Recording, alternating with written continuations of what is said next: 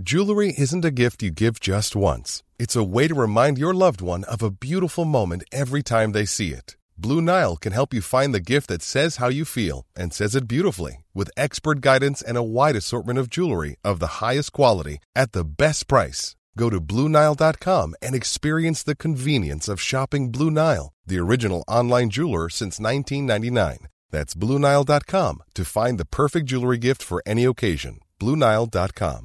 Many of us have those stubborn pounds that seem impossible to lose, no matter how good we eat or how hard we work out. My solution is PlushCare.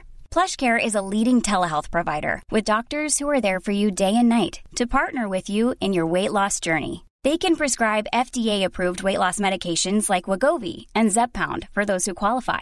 Plus, they accept most insurance plans. To get started, visit plushcare.com/weightloss. That's plushcare.com/weightloss. Hello. Welcome to another episode of Telling Everybody Everything. Sun's out. Cunts out. People are being very negative this time of year. I don't understand how. They're obviously getting vitamin D. Things are looking up. I think inflation went down in the UK. Overall, inflation is still sky high, but it was slightly reduced, which I like. I like that the government is like, I'm going to punch all of you in the face. And everyone was like, no, don't punch us in the face. And they punched us in the face. And then they're like, do you know what? Next time, I'm just going to kick you in the shin. And some people are excited. They're like, great, I'm only getting kicked in the shin. It's like, well, hang on.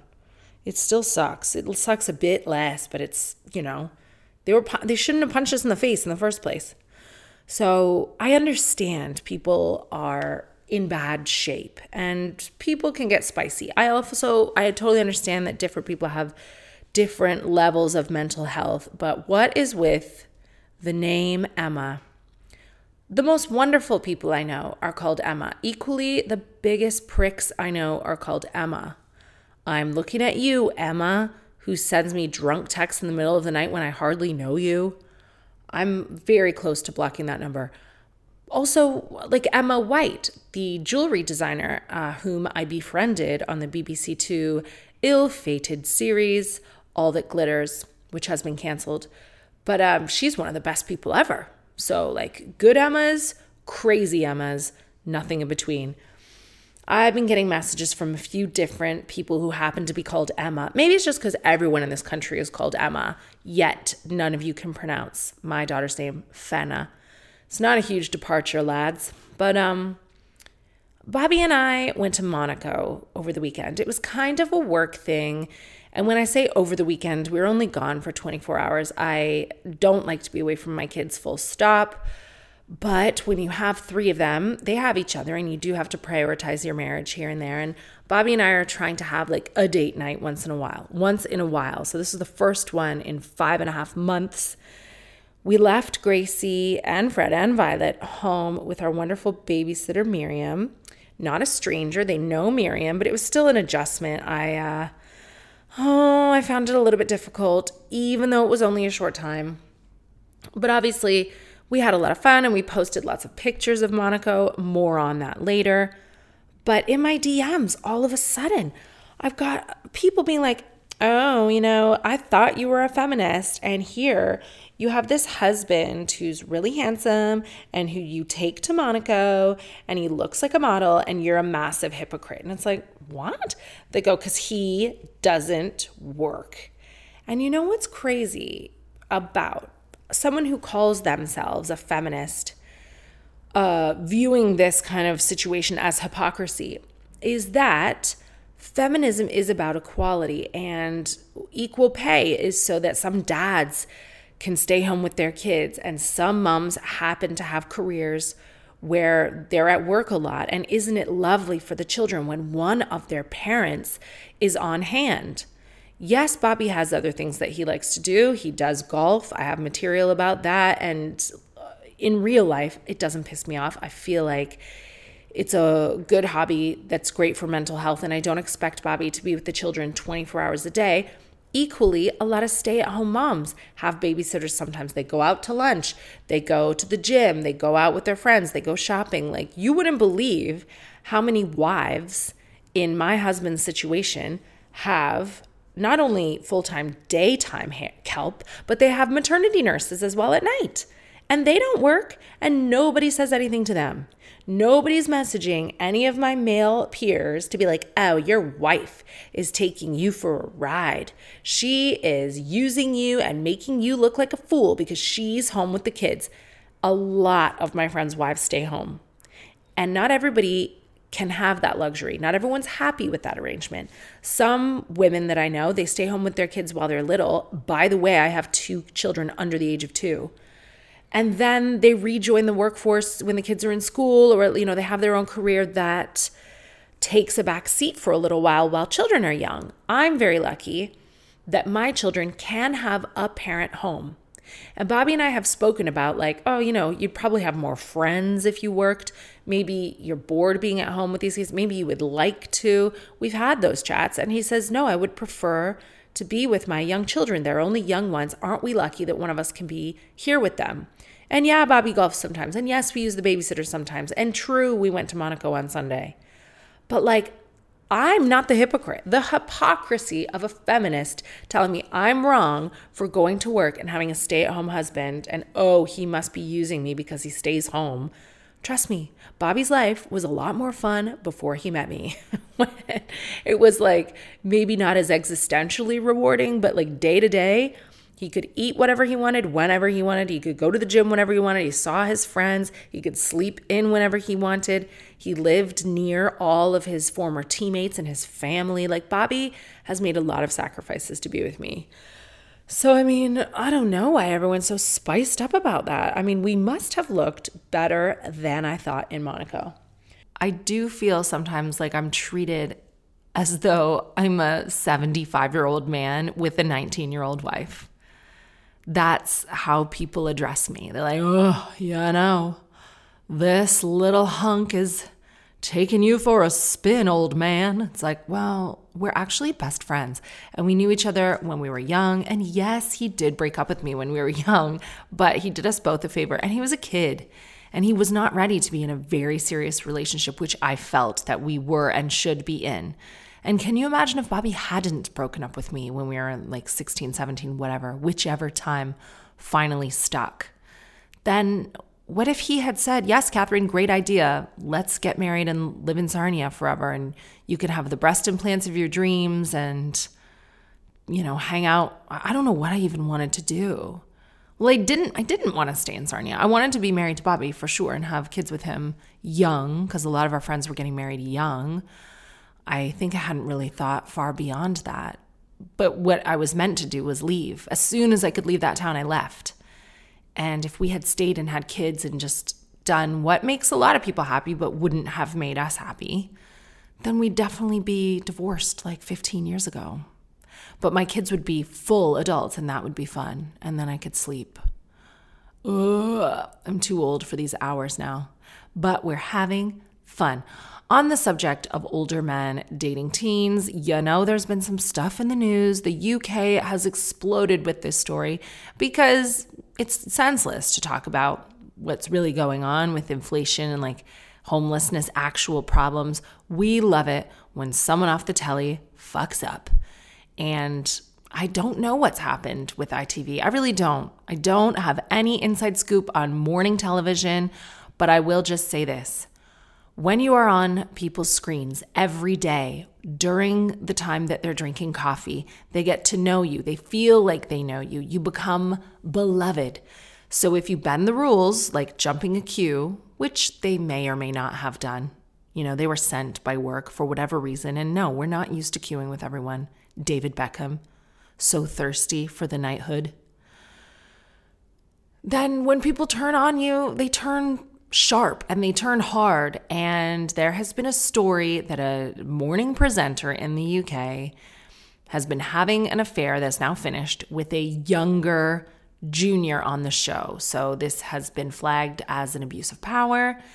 This has been flagged as deceit because when the story was maybe going to come out in 2019, 2020, this married to a woman and father of 2 children presenter decided to be like, oh, I'm gay. And then that's a wonderful thing to happen when you can be honest about your authentic self at any age. And the nation rallied round him and they were like, you're gay, that's fabulous.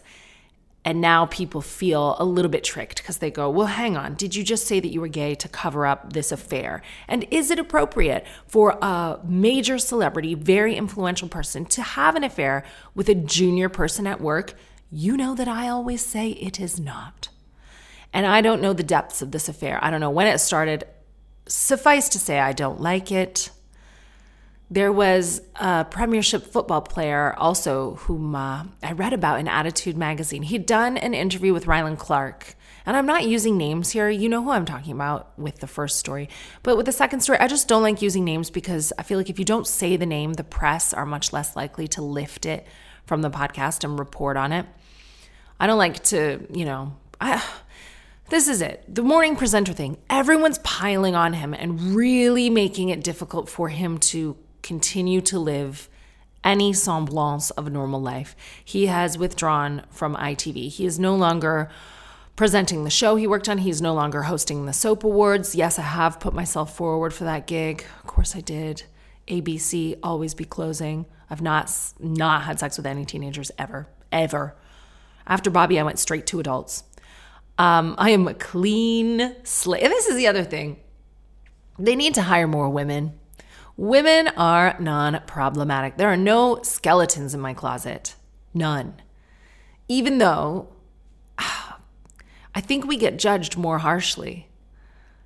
I'm doing this Now TV advert right now that I love Now Entertainment, Now Movies, Now Sport, Now Entertainment. I love that streaming service. When we lived in the church conversion, we were not able to get Sky because it's a listed building, and I accessed Comedy Central and HBO and Hey You and all these different channels that I love to watch through Now TV.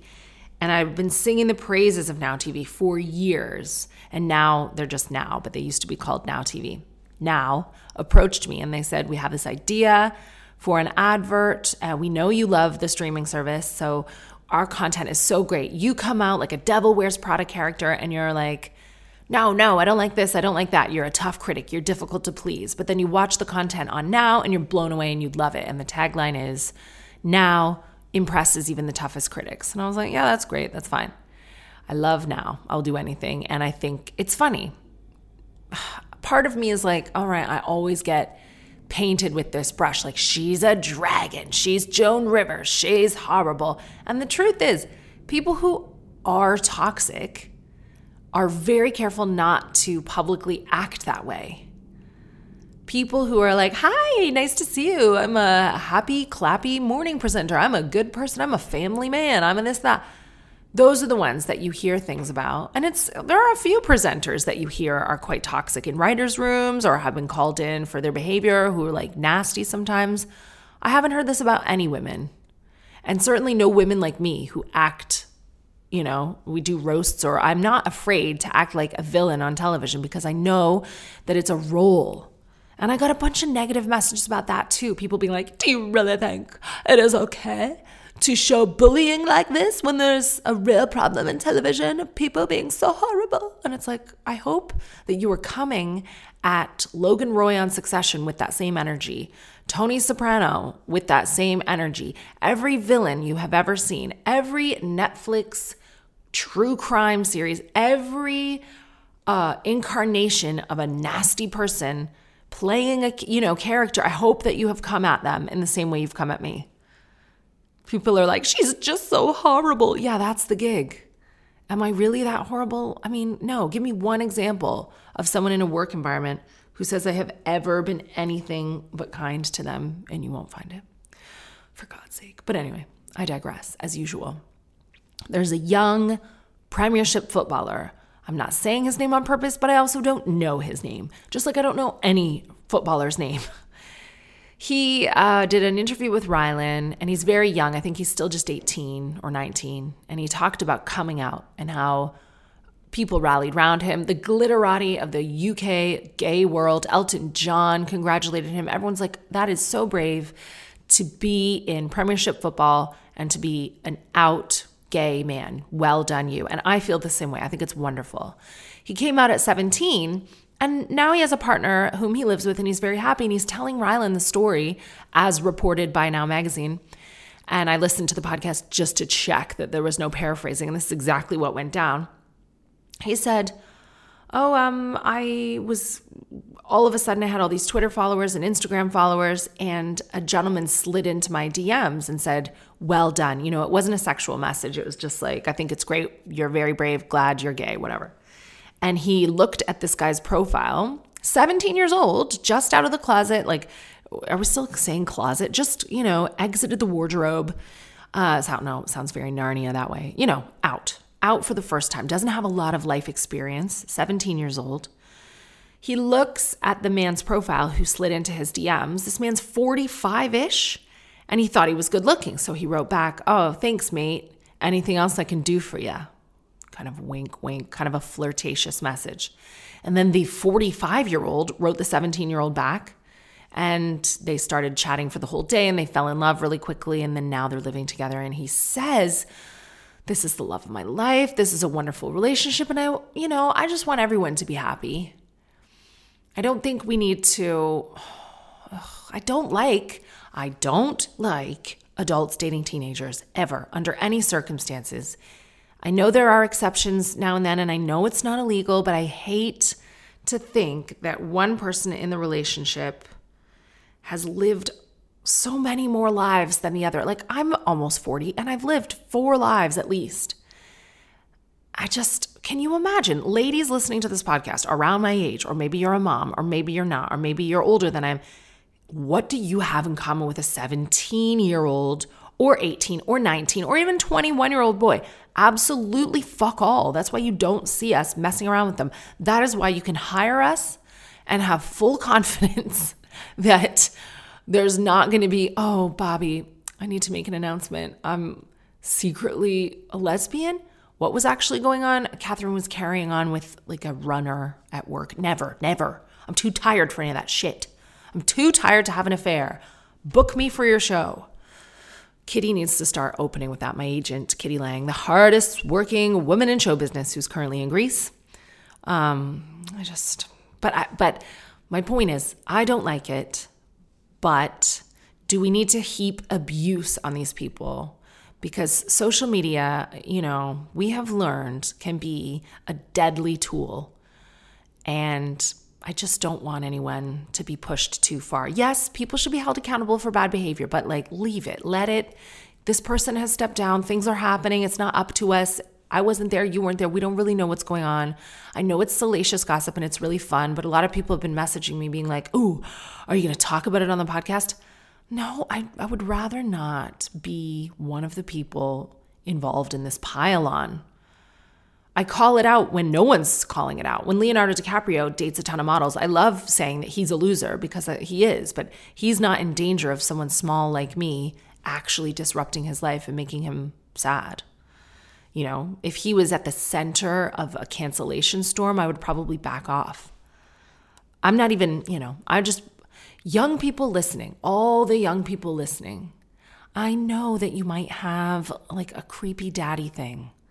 I know that sometimes you see an older man and you think he's sexy, or you're impressed that he's still alive, or you think he can help you in the industry, but that is not the way to go. And even if you're not in my industry, you think, ooh, he has a car. Ooh, I must be so chosen and special and clever because he likes me. No, it is weird and it will cause you probably pain in the future. I hope not, though. So, Bobby and I went to Monaco. It was a whirlwind trip. We were invited by a wonderful company called Green Room Experience. Sometimes you get invited to things, Wimbledon, for example. Bobby and I were invited by PIMS, and that will just be other media people, influencers, TV people, to highlight on their social media how great PIMS goes with tennis and to remind people about PIMS, and they have partnerships that way. It's just a lovely thing to go to. Green Room Experience, from what I understand, is hospitality that's available to anyone. I think that you can get a package with them and do all these fun things. They do cricket and they do rugby. We went to Beyonce with them last night, which I will speak about next week. I don't want to spoil it for anyone who's still going this week in London. I know a lot of you have already been in Edinburgh and elsewhere. Spoiler alert, I loved it. Do I think that her waist is naturally the size of her neck without any assistance? No, I don't. No, I don't. And thus forth. But we landed in Monaco. Basically, it was a long day. We were invited by Green Room to be on a yacht and to watch the F1 championship final race in Monte Carlo. I had been to Monaco once for work. Bobby had never been. And we thought 24 hours away from the kids, we can do it. 5 a.m. we wake up. We go to the airport. BA, Heathrow, very smooth. We land 10:30 a.m. and we had to take a helicopter to the location, to the yacht transfer, because there's just wall-to-wall traffic, bumper-to-bumper, whatever you want to call it. There's no moving around Monaco on the ground during race day. Even on a normal day, it's very normal to take a helicopter in and around the south of France. They're like helicopter Ubers there. It's just way cheaper than the UK. It's just what everyone does. The trains were not running. There were no Ubers, cars running. There was just wall-to-wall traffic, whatever you want to call that, and we had to take the helicopter. We did not anticipate that a helicopter could or would even be delayed. We flew with a company called Blade, which is a French word for pile of monkey dick. We checked in for this helicopter. We had just the clothes in a garment bag to change into quickly coming off the plane, and we were going to travel around Monaco with one small bag. This was our chance to have a 24-hour date. Already, we're 5.5 hours into it. It's like that show 24. The clock is ticking. So I put my red dress on. I wasn't sure about my outfit. I had ordered a few outfits. I just wanted to do French Riviera proud, but also be comfortable for the day. I got some lovely flat trainers, which was key. I mean, you take your shoes off on a yacht anyway, no shoes allowed, but I can't imagine the cobblestones and hills and steps of Monaco, how uncomfortable I would have been in heels or any new shoe, really. Any shoe from last season that you haven't worn in a few months is going to give you blisters. It's a nightmare. But I had some really comfortable trainers. I was happy with those. We changed into our outfits. Bobby looks good. I'm all French Riviera. Got my Gucci straw hat. And we go to the place to leave the helicopter. And we were just cutting it quite close. It was 10 after 11. The helicopter was meant to take off at 11:30. And I said to the lady, en français, "Oh, je suis désolée, pardon, on est un peu en retard." She said, "No, you're not late. We're late." Ha ha. And I thought, oh, well, that was funny. Why'd she say we're late? She gave us an orange wristband and she said, stand over there with anyone else you see with an orange wristband and a colleague will take you to the helicopter. I look over there and there are about 100 people with an orange wristband. I thought, helicopter can seat 6, right? Uh-oh. So we're waiting and we're waiting with all these people and they just ushered us into different holding pens. We went from the waiting area through another airport security, and then we waited in a room where rumors started to fly that the helicopters were delayed and that anyone who booked a private helicopter where they wouldn't have to share with strangers was being prioritized ahead of us. So that means any private hire from like 2 p.m., 3 p.m., it doesn't matter. If they arrived for a private hire, they were getting the helicopter before us, and people kept arriving for these VIP private hires. Had I known this, we probably just would have booked a private one or found some buddies and been like, oh, you're going to Monaco? You're okay. Well, let's all go in a helicopter for 6.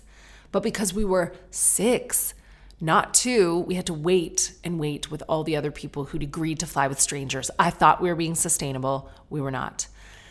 We were then moved from the second holding pen onto a bus on the tarmac. That felt very promising. But there was no driver on the bus, and that's when we knew we were in trouble. The bus was cold. It was running. There was air con. So we felt like more comfortable until we realized that we were just trapped on the tarmac now. And that's when a leader emerged among us, and her name was Yellow. She was wearing a yellow dress, and she was very argumentative. She was American, and she just stood right up and started finding out what was going on. What's going on here? What are we waiting for? She was annoyed. I think she was with some type of corporate hospitality, or maybe she had to be there for work in some capacity because she seemed very professional. She seemed like she had a different energy to someone who was just going to watch the race. And she was asking anyone for information. Like the people passing water around, the people who have no information, she was treating them like they were the manager of Monaco, the queen of the airport. She was like, tell me now exactly what's going on. So then she periodically, from her little rantings and stompings around, she would get back on the bus and give us the information. About like 30, 40 people on this bus. And she's like, well, blah, blah, blah, blah. We are not getting a helicopter for 2 hours. There are no charters left. The train is not even running. Someone has tragically jumped in front of the train. So all the people who meant to take the train are now chartering helicopters. Da, da, da, da, da, da. It was all bad news all around. And people were a titter. They were like, well, what are we going to do? We got to get to the race. Some people abandoned the bus. That's right. They got off. We had come so far already. By now, it's nearly 1 p.m. We were meant to take off at 11:30, and people are splitting off in groups, demanding to be released from the airport, demanding to be shown to taxis so that they could try to drive into Monaco. And all the staff was like, you cannot drive?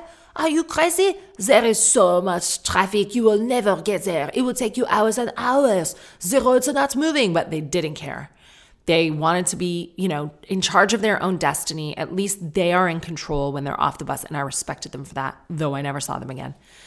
Bobby and I were resigned to waiting with the group on the bus because we just felt like it made the most sense. It sucked. We were annoyed. We never get to go on a date. I was running out of energy already because I'd been up since 5. And I was really worried about, oh no, now I'm tired just thinking about it. I was really worried about how it was going to last into the evening. Our plan was to enjoy the race at 3, and then around 8 o'clock when they open the gates, walk around Monaco, have dinner, have a little date, have drinks. And I thought, how am I going to make it to midnight? And then sleep, and then wake up at the crack of dawn again to get back to the kids. One thing you don't want to do after a rest from the children is arrive back more tired than when you left. This was supposed to be rejuvenating. So the bus, all of a sudden, starts moving. We're half full now. Half of the passengers had abandoned the bus. They take us through Terminal 2 to the place where you actually get to board a helicopter. We could see there were so many helicopters, like 10 helicopters all lined up. And there's a little blade house sort of thing that you go in to wait. Like a little, I don't even know what to call it, almost like the size of an off license. It was weird, just in the middle of the tarmac. So we're excited. We're like, oh, wow. But hang on. The closer we get, we can see that there are little queues by every helicopter to get on. So we think, what is inside that hut? How many more people are waiting here for helicopters? And there were a few. The hut was full of maybe like 60 more people. We got in, and then we were just corralled. They had velvet ropes where we just had to wait in different groupings of 6 for an available helicopter. And it moved pretty quickly after that. It's only 7 minutes. Only 7 minutes to get from Nice to Monaco in a helicopter. But every time a blackout van would arrive, we knew that that was a private hire, and they always got to go in front of us. So we waited and waited and waited about an hour more. And our 11:30 departure turned into a 2:30 departure. 3 hours late. Finally, we took off, and it was really cool. And then we landed in Monaco, and we were greeted by the lovely Harriet, who had a boat transferred to the yacht. And the yachts don't actually sail around. They're all docked, which is crazy because a yacht costs tens, if not hundreds of millions of pounds. And then it costs loads of money just to run it. And if it's not even sailing around, then surely you could have that party in a building that's near the water that costs a whole lot less. But it was not my yacht, not my business. We met a lot of really cool people. I met a man. This is why I think people who are not on TV are allowed to buy tickets to these green room experiences, because I met a man from a beautiful charity called Lighthouse in Edinburgh. I had done a gig for them long, long ago, probably almost a decade ago. They're a charity that looks after people in the construction industry when they get injured or they get sick or they have mental health concerns. It's a charity for them because I don't think that they have a normal pension setup. So Lighthouse is a charity to protect all of them in their industry. I thought it was so great when I did the gig 10 years ago, and it was wonderful to see the man again. Nick, I think was his name. Loved him. Loved seeing him again. We chatted for a while, and Bobby's like, what language is he speaking? I was like, wow, he's from Glasgow. And it was great. It was a big rugby theme. The Welsh rugby boys were there, and they seemed like children to me. I mean, looking at them, I was like, what? And it just reinforces, Who can date a 20-year-old? I thought these were like little boys who worked on the boat. I can't imagine them like playing contact sports. And they were lovely. Mike Tyndall was there. Of course, you know, former England captain Mike Tyndall, married to Zara Phillips, a member of the royal family. And James Haskell was there, who I've worked with as well. He has a lovely baby who was not there. I met him and his wife on a show a long time ago, though, and I'm glad that they are just so joyfully in love and started a family. We had a little chat, and I talked to a lot of the people on the boat. I never went pee on the boat, never once. Never once, because there was always a queue for the one loo, or it had just been like, I don't know. I just don't like public loos. And I've tried to work out material about this it playfully is a little bit, it feels at first when I say the material like I'm going to say something gender critical, because I say, I don't want to share a bathroom with a man, and I don't want to share a bathroom with a woman, and I don't want to share a bathroom with a trans man or a trans woman or a cis man or a cis woman or a child or my own family. I think everyone should have equal access to public toilets. None. I don't want to share a bathroom with anyone, even in our homes. My family all has separate bathrooms, and sharing a bathroom with an entire yacht full of people, it just wasn't happening. So my bladder just shut down. My bladder was like, no, Catherine, you can't do it. It's like too long of a queue or just too disgusting in the boat bathroom. You're not doing it. You are not rolling the dice. So I just had my breast pump with me. I just pumped as much milk as I could all day, and I feel like that took the liquid out of my body. Is that an exact science? I don't know. And Bobby and I went out that evening. We went to the casino. It was just super fun. So I really recommend Monaco. If you've never been, it is definitely something to see. The architecture and the topography alone is breathtaking. We were very grateful to Green Room for letting us go. And then we didn't end up staying very long in Monaco. We just went back to the hotel and we came back to the kids, and we were exhausted. And so I can be forgiven for making the great mistake that I made at the park. We landed in the morning. I take the kids to our local park, and I saw a beautiful little girl dressed to the nines. She was wearing a bouffant tutu, like she'd been a ballerina princess. She had some cool leggings on, great shoes, a little fur jacket, and her hair was in bunches. She was just the most beautiful girl. And she was being looked after by whom I assumed to be her dad. And I said, she looks great. He said, she's just come from ballet. I said, yeah, but still, my daughter went to ballet. And I didn't dress her like this opulently and take her to the park afterwards. I mean, your daughter's killing it. She looks great. Then I saw the girl about an hour later with a different man. This man was younger. The first man, whom I had assumed to be her dad, was a really, really good looking, I guess, older man, but I hadn't even clocked him as being older, really, because that's just the age that dads are now, and older. Like, he looked like Martin Kemp, like a real silver fox. I would say even younger looking than Martin Kemp, really well dressed, just like a handsome, handsome guy. The man I was seeing this little girl with 10 minutes from that point was dressed totally differently. Still very good looking, but looked like Travis Barker style. Baggy, long shorts, kind of skater, socks and shoes, really cool bomber jacket, neck tattoos. He might have had little tattoos even on his face, I'm not sure, but he just looked like a rock star or something. And he was playing with her, and I thought, oh, whoops, is that her dad? And then I said, Catherine, be progressive. Watch what you say here. So I said, oh, are you her dad? And he said, yeah. And then I thought, great, I'm about to make friends in my own neighborhood with two cool gay dads. No wonder the little girl is dressed immaculately. She has two dads.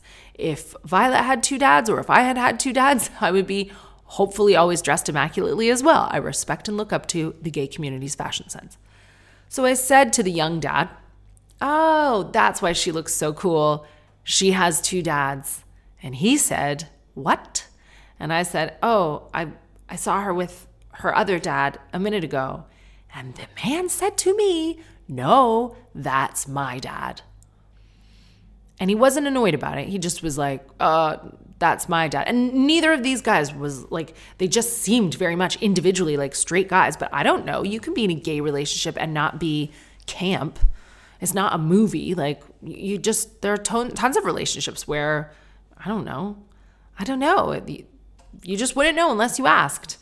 The only reason I thought that they were gay is because of how well dressed their daughter was, / the one guy's granddaughter. I didn't know. And I was mortified. I was just like, oh, you fucked it now, Catherine. Look what has happened. You rally against older men, and I mean men, not women, because women very rarely do it. Older men dating younger people, and look what you've done. You have been infected by society to the point that your first assumption was a father and son were gay lovers. God damn it. And I think they were famous as well.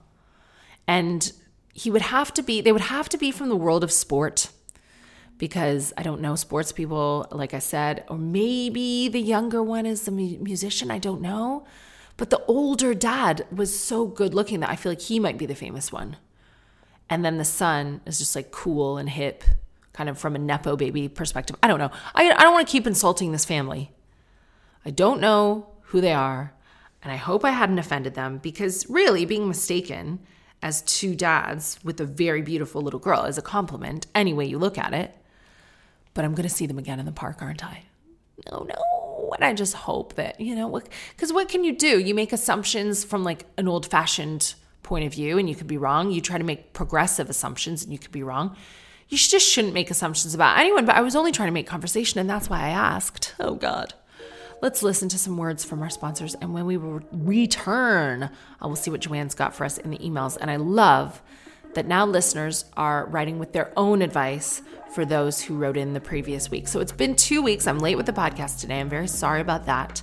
I was a guest on the podcast show in Islington last week with ACAST and our good friends at BetterHelp. We did a talk there, so I felt like it would be appropriate to skip the podcast, and maybe that would be released and you could listen to it somewhere, but I was wrong. It was a live-only event. I'm sorry about that.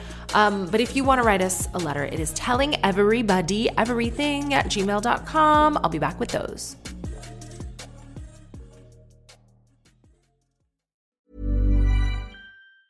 Mom deserves the best, and there's no better place to shop for Mother's Day than Whole Foods Market. They're your destination for unbeatable savings, from premium gifts to show-stopping flowers and irresistible desserts. Start by saving 33% with Prime on all body care and candles. Then get a 15-stem bunch of tulips for just $9.99 each with Prime. Round out Mom's menu with festive rosé, irresistible berry chantilly cake, and more special treats. Come celebrate Mother's Day at Whole Foods Market. Hey, I'm Ryan Reynolds. At Mint Mobile, we like to do the opposite of what Big Wireless does. They charge you a lot, we charge you a little. So naturally, when they announced they'd be raising their prices due to inflation, we decided to deflate our prices due to not hating you.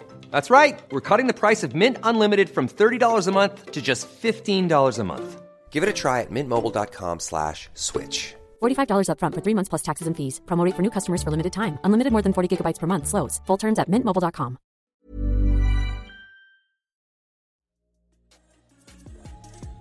Important. We have an update from the lady whose husband was sending DMs with a woman at work. And do you remember I said, I don't think anything's going on, and they hadn't had sex in a year. They have 2 small kids. She has written us back after 2 weeks of silence. Catherine, I'm just listening to the podcast. Sorry for not updating you. Thank you so much for your advice. You made me laugh when you said about me being dramatic. It's true. Although I'm normally quite calm, I have a tendency to get a bit dramatic, and I would include writing into your podcast while sobbing under that umbrella. As thankful as I am for your advice, actually hearing my emails read out and having it shared on social media freaked me out a bit. I felt exposed, even though it is anonymous, which is why I've taken my time getting back in contact. So just as an aside, if you ever write me, I will always take anything out so that it is anonymous and you know it's you. So you might feel like, oh my gosh, but I will never reveal anything about anyone if you're on the fence about writing me. Don't worry. Anyway, after hearing your advice, I sat and thought about what you'd said. I don't regret not jumping back to sex sooner. It was the right thing for me at the time, but I completely agreed with what you said about not letting it spoil things just as we were getting back on track. So I decided it was time to draw a line under things and move on. Things are going really well, and I'm happy and hopeful for the future. I truly feel like I've been able to process everything and move on, and I put that down to you. I truly appreciate your time and the positive impact your words have had on my family's life. I really hope that this helps, because that was a controversial bit of advice that I gave. There were some people who wrote in that were like, no, if he gets caught texting anyone, finish it. And it's like, yes, that is the go girl, snap, snap, snap answer. But it's maybe not the logical one for your family. It is true that when you marry someone or you have kids with someone, you make a commitment to yourself and to your children and to them to really, really earn your way out if that's what you want. And trust me, if I thought that this man was disrespecting this woman or putting her in any danger or not honoring his commitment, I might have advised differently. But I just feel like people make mistakes. I would absolutely be hurt if it was me, but I don't think he did anything more. I don't think he cheated. And I think that you want to win the battle, not the war, right? Or you want to win the war, not the battle. I don't know. You want to win the big picture. You got to think big picture with your marriage. And if she just lets this go and carries on because things have got a great momentum, he will be so grateful. He will treat her better than ever before. He'll be like, God, my wife is so forgiving and wonderful and cool, and she's so wise. She can look at the big picture, blah, blah, blah. Why would I ever text a woman from work? Like, this woman almost ruined my life. And if he doesn't proceed with that level of gratitude, then let's talk about it again. But I really have a great feeling about these two. Thank you for hearing me out. I appreciate you writing me, and I really hope it goes well for you. Keep us updated if you can. Another letter is from a company called Our Family Wizard. I've talked about them a few times. I've never used them, but I have friends who have, and they've written to say, thank you for mentioning them again. I think I might have called it My Family Wizard, but it's our, like yours and mine, Our Family Wizard. And it's the company where if you need to discuss things with an ex, children or dogs or whatever, hopefully you don't, but if you do, it's a neutral place that you can just exchange, pick up, drop off logistics, and nobody can get spicy in the texts. Because what you never want is like you're texting your ex-husband about picking up your daughter from football, and he's like, and by the way, you're a bitch, or no. Or you didn't tell me I had to, no. Put it on Our Family Wizard. It's all clear for everyone. You can even add your solicitor to that chat. Oh, come on. Can you fucking hear that? I'm going to need Our Family Wizard name. That is Bobby watering the lawn. I need to get a hose pipe ban on this kid. And watering the window when I'm doing my podcast. No one respects my podcast. All right, this next email is something I was really hoping to receive. Loads of you wrote in about the young woman who was suffering from anorexia. Trigger warning, this is all eating disorder related. And I don't have the proper advice for someone like that. It's something that no one close to me has ever experienced. I tried to point them to a charity called Beat, and here is a letter. Catherine, first-time emailer, all that jazz, loyal listener. I felt the need to respond to the lady whose 13-year-old daughter is battling anorexia. It's a matter I know all too well.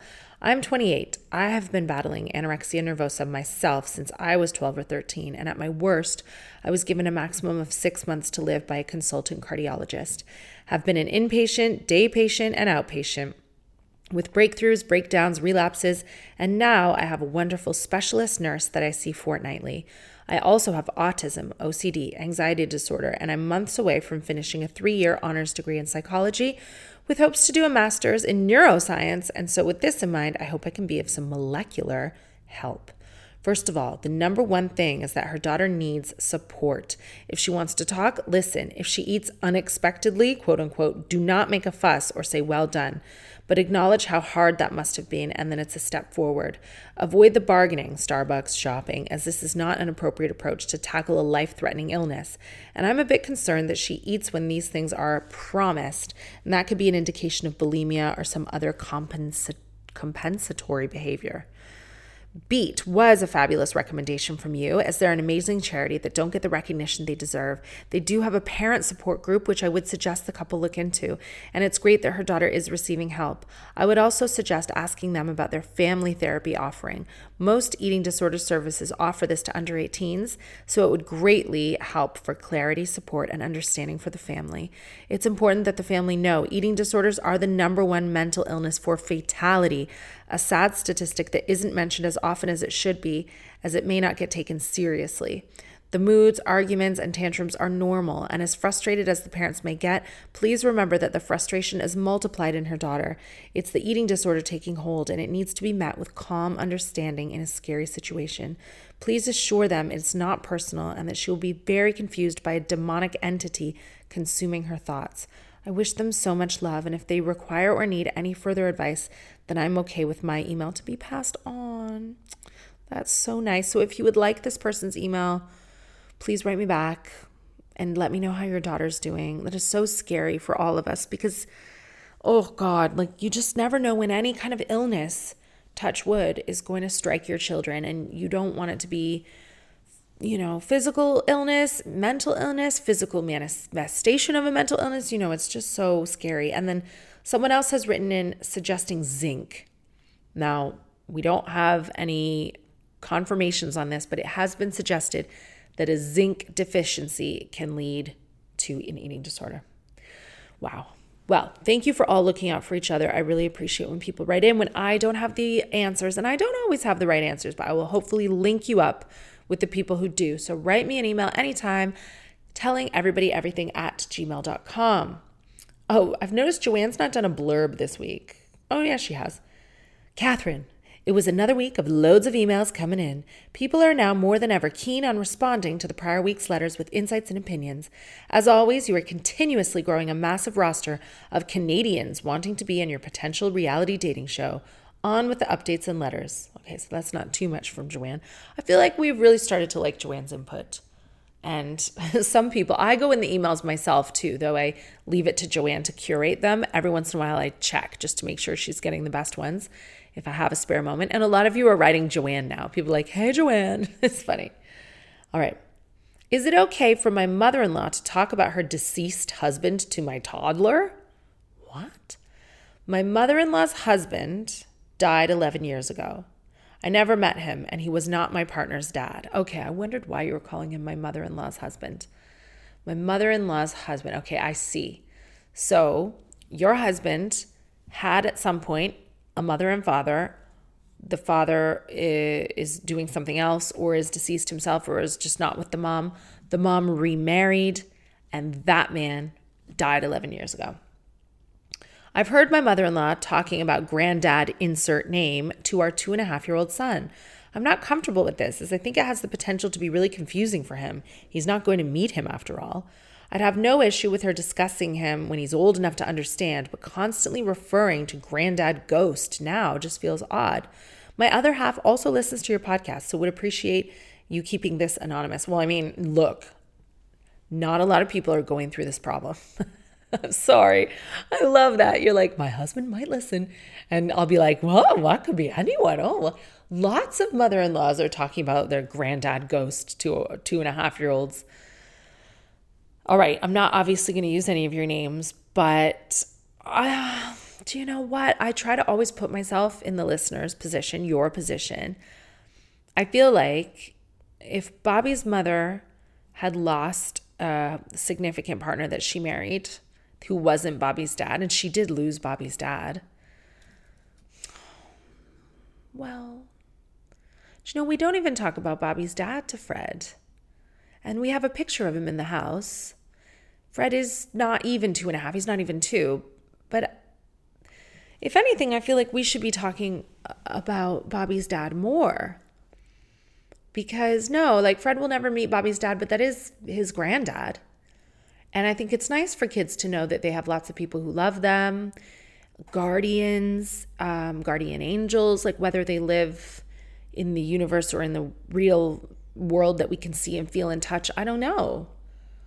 I would be fine with, even in the absence of a biological connection, if my mother-in-law, aka Tracy, Bobby's mom, if she spoke about an ex, I know that she's doing that for herself, and she probably thinks about him every day if she loved him. And even though he's deceased 11 years ago, maybe she doesn't want the toddler to think that she's like single. Maybe she has some type of religious attachment to I want my grandson to know that I am married, or I don't know. Or maybe she feels like the grandson will think she's weird if there's no granddad. Maybe she says, oh, why? He probably thinks, if this is my grandma, where's my granddad? I don't know what she's thinking, but I think everything that is going through her head is sweet and vulnerable and really pure.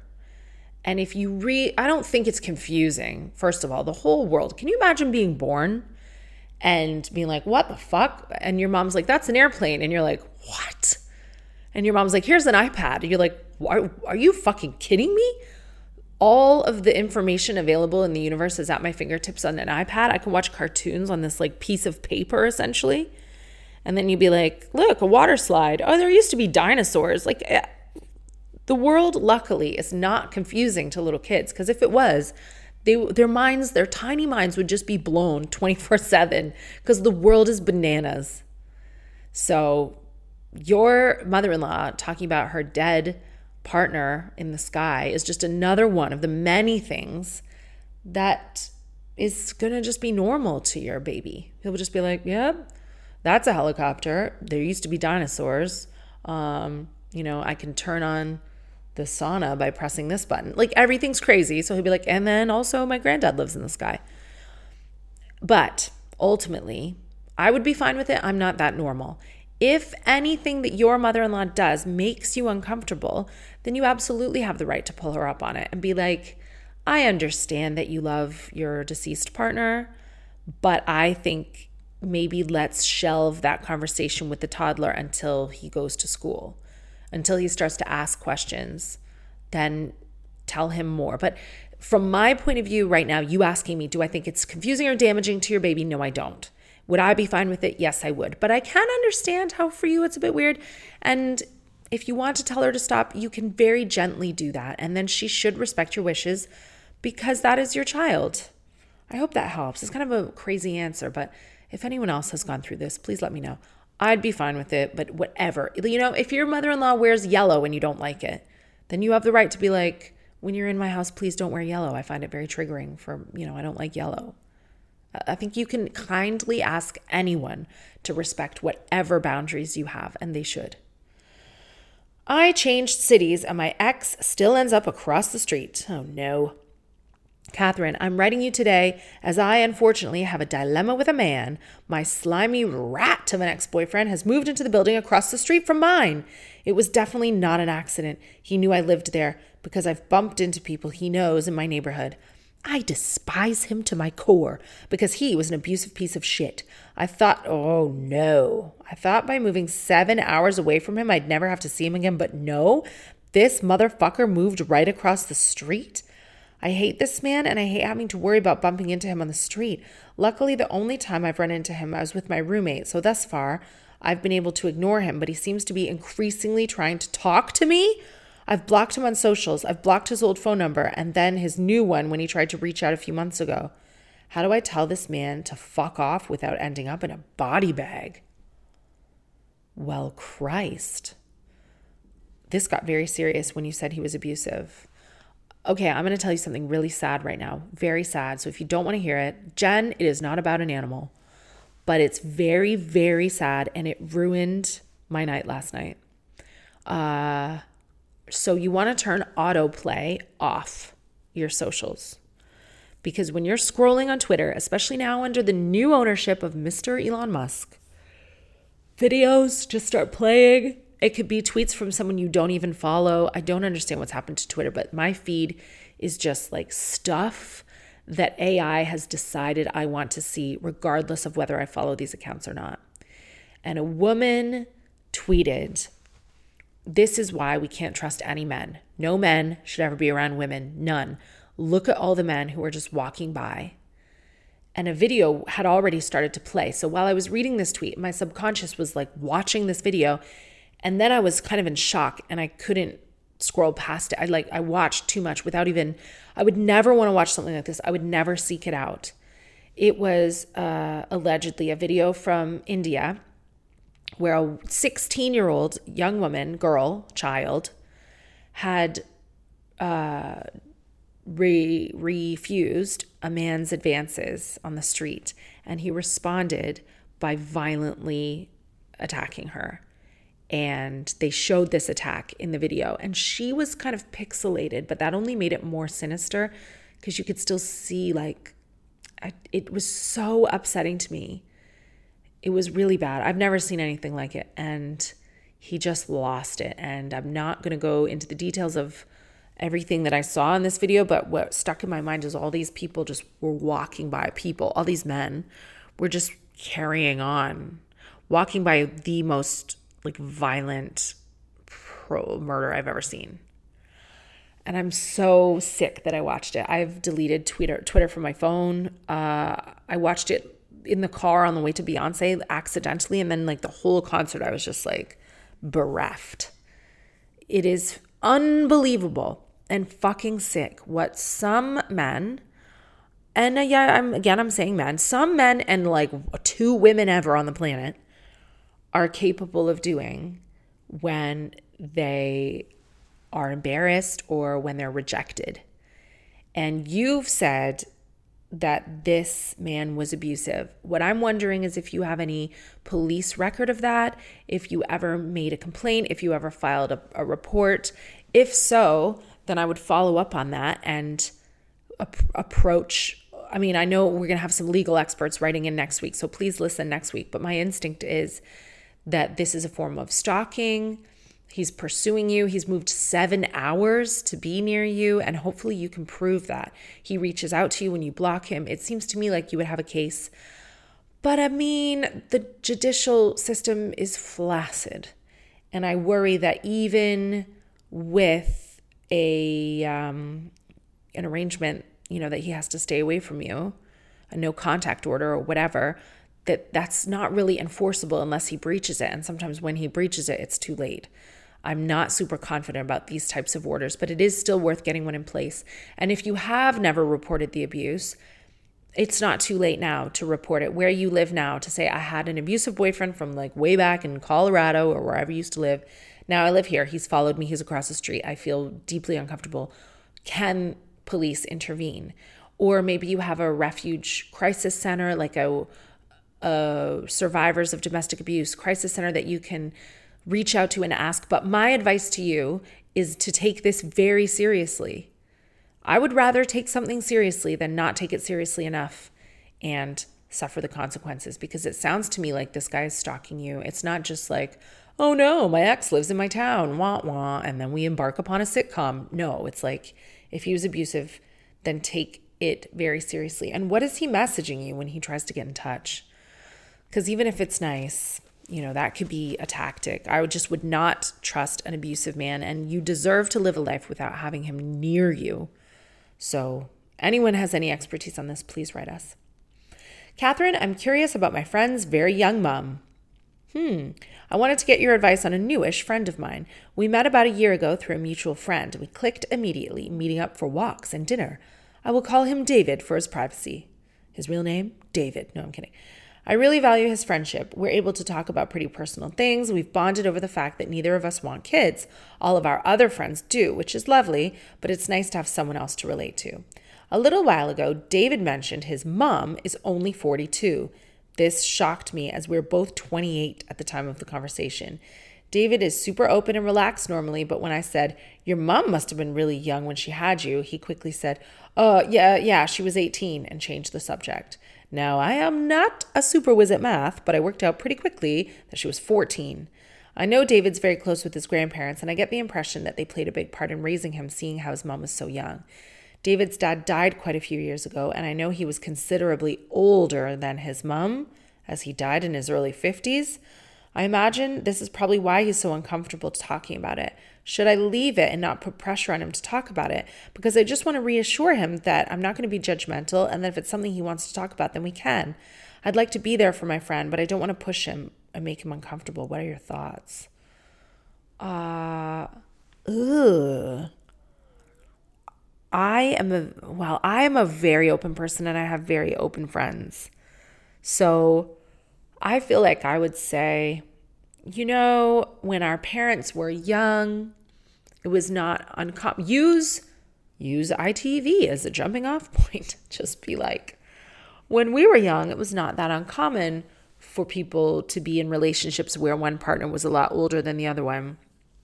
And that obviously is being discussed now, and there might be some shame attached to that. But I want you to know that if you ever want to talk to me about your parents, I know that your mom's really young, and I won't be judgmental with you about that. Because, like, God knows what happens. Were his parents still together when the dad died? Like, it's just one of those things, really. I think I wouldn't push him for sure. Never, you can read the room, but just make it clear that you are a safe space for him to discuss that, and then get all the tea that you can, stick it in a thermos, keep it piping hot, and give us the tea on the podcast. So he definitely knows he can trust you, but you're only going to tell me. No, I mean, I think it's lovely that he has you in his life. And I think there's a way to get people to open up by sharing your own experience first, or just by being like, if you ever want to talk to me about your parents' age difference, I'm not going to judge you about it like you weren't alive. I just hope he's not the product of like some assault, because he could have issues about that and be dying to speak to someone about it. And he should speak to a professional if he has more issues. But, just through your walks and your friendship, the key with men is not to overthink them. Like, maybe he's fine with it and he doesn't want to talk about it. I like that you guys do an activity where you're like moving forward, you're walking, you're doing stuff. And then maybe on one of the walks when his legs are distracted, he'll open up. Mark Wahlberg's wife. Oh, I'm very drawn to this email.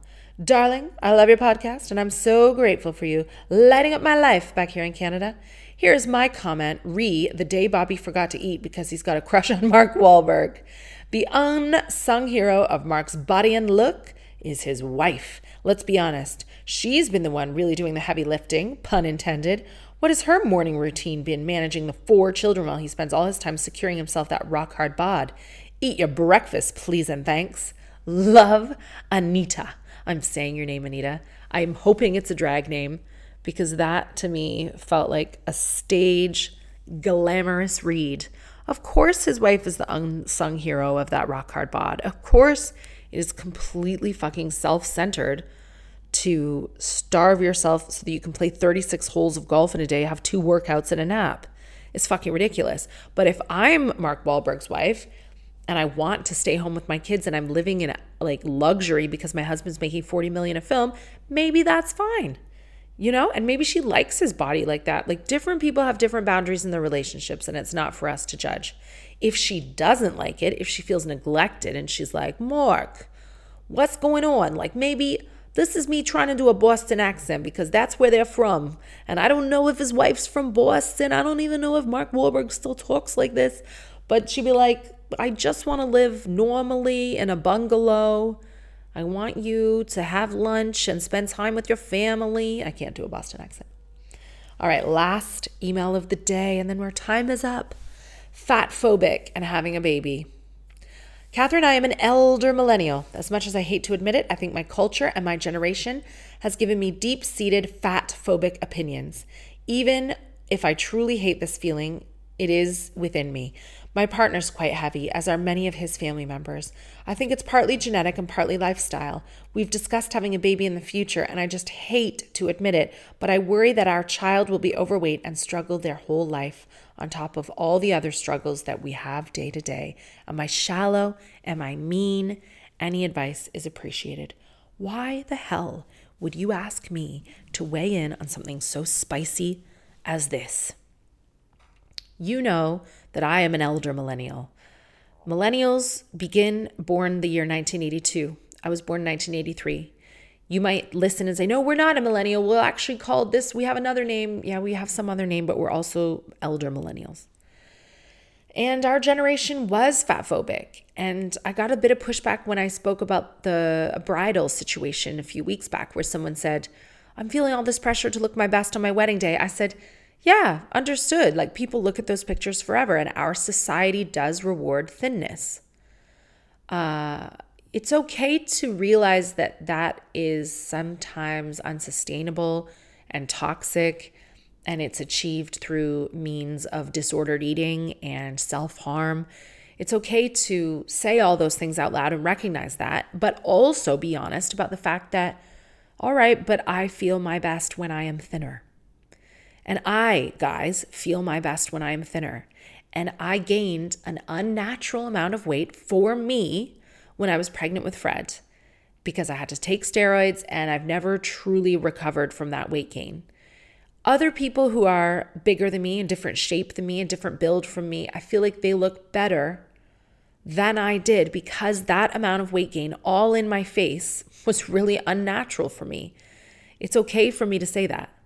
I've lost about 10 pounds in the last month just because, I don't know, like breastfeeding hormones have like started to dwindle. I don't know, but I said something to Violet. Do you notice that I'm a bit skinnier? And she was like, oh, no one cares. No one cares. I was like, well, that's pretty rude. Like television cares. She goes, no one cares. No one cares. You're so toxic. And it's like, well, okay. Like the reality in my industry is that thinness is rewarded in my industry.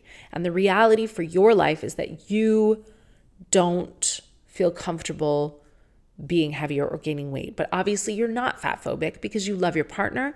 You said your partner is heavier and everyone in your partner's family is heavier. Will your child struggle if they are heavier? I mean, all that we can do is our best. Eat healthfully, move around, give your body what your body's asking for. I think it's pretty hard to be a very big child. There are lots of children who are just different shapes and sizes. Fred's chubby. Fred's like hearty. He's healthy. He's like a solid boy. But he doesn't eat well. He basically refuses to eat anything but pasta. But I mean, I don't think that the society they are growing up in is the same one that we were growing up in. So you can be comforted by that. You can feed your child healthfully, a balanced, nutritious diet, play with them, get them outside, and then whatever they look like, I promise you're not even going to think about their weight. They're going to be really happy and healthy, and you're going to love them. And I don't think that kids bully each other the same as we bullied ourselves living in the like noughties, pop star, elder millennial generation, to answer your question.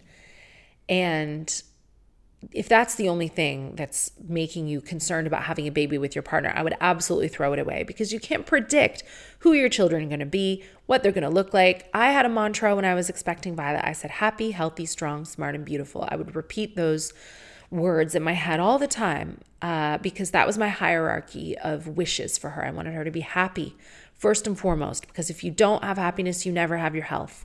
Healthy was second. Strong was third. Smart, because you could still have a nice life and not be very smart. And beautiful was last, because life is pretty nice if you're traditionally beautiful, but it isn't everything. And beauty comes from the inside. And what a wonderful way to end the podcast today.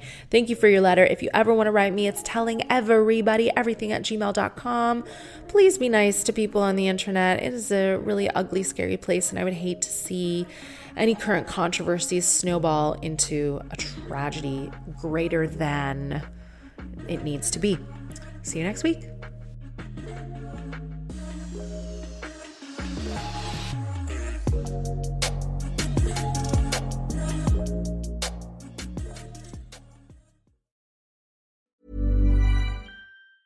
Small details are big surfaces. Tight corners are odd shapes. Flat, rounded, textured, or tall. Whatever your next project, there's a spray paint pattern that's just right. Because Rust-Oleum's new Custom Spray 5-in-1 gives you control with 5 different spray patterns. So you can tackle nooks, crannies, edges, and curves without worrying about drips, runs, uneven coverage, or anything else. Custom Spray 5-in-1. Only from Rust-Oleum.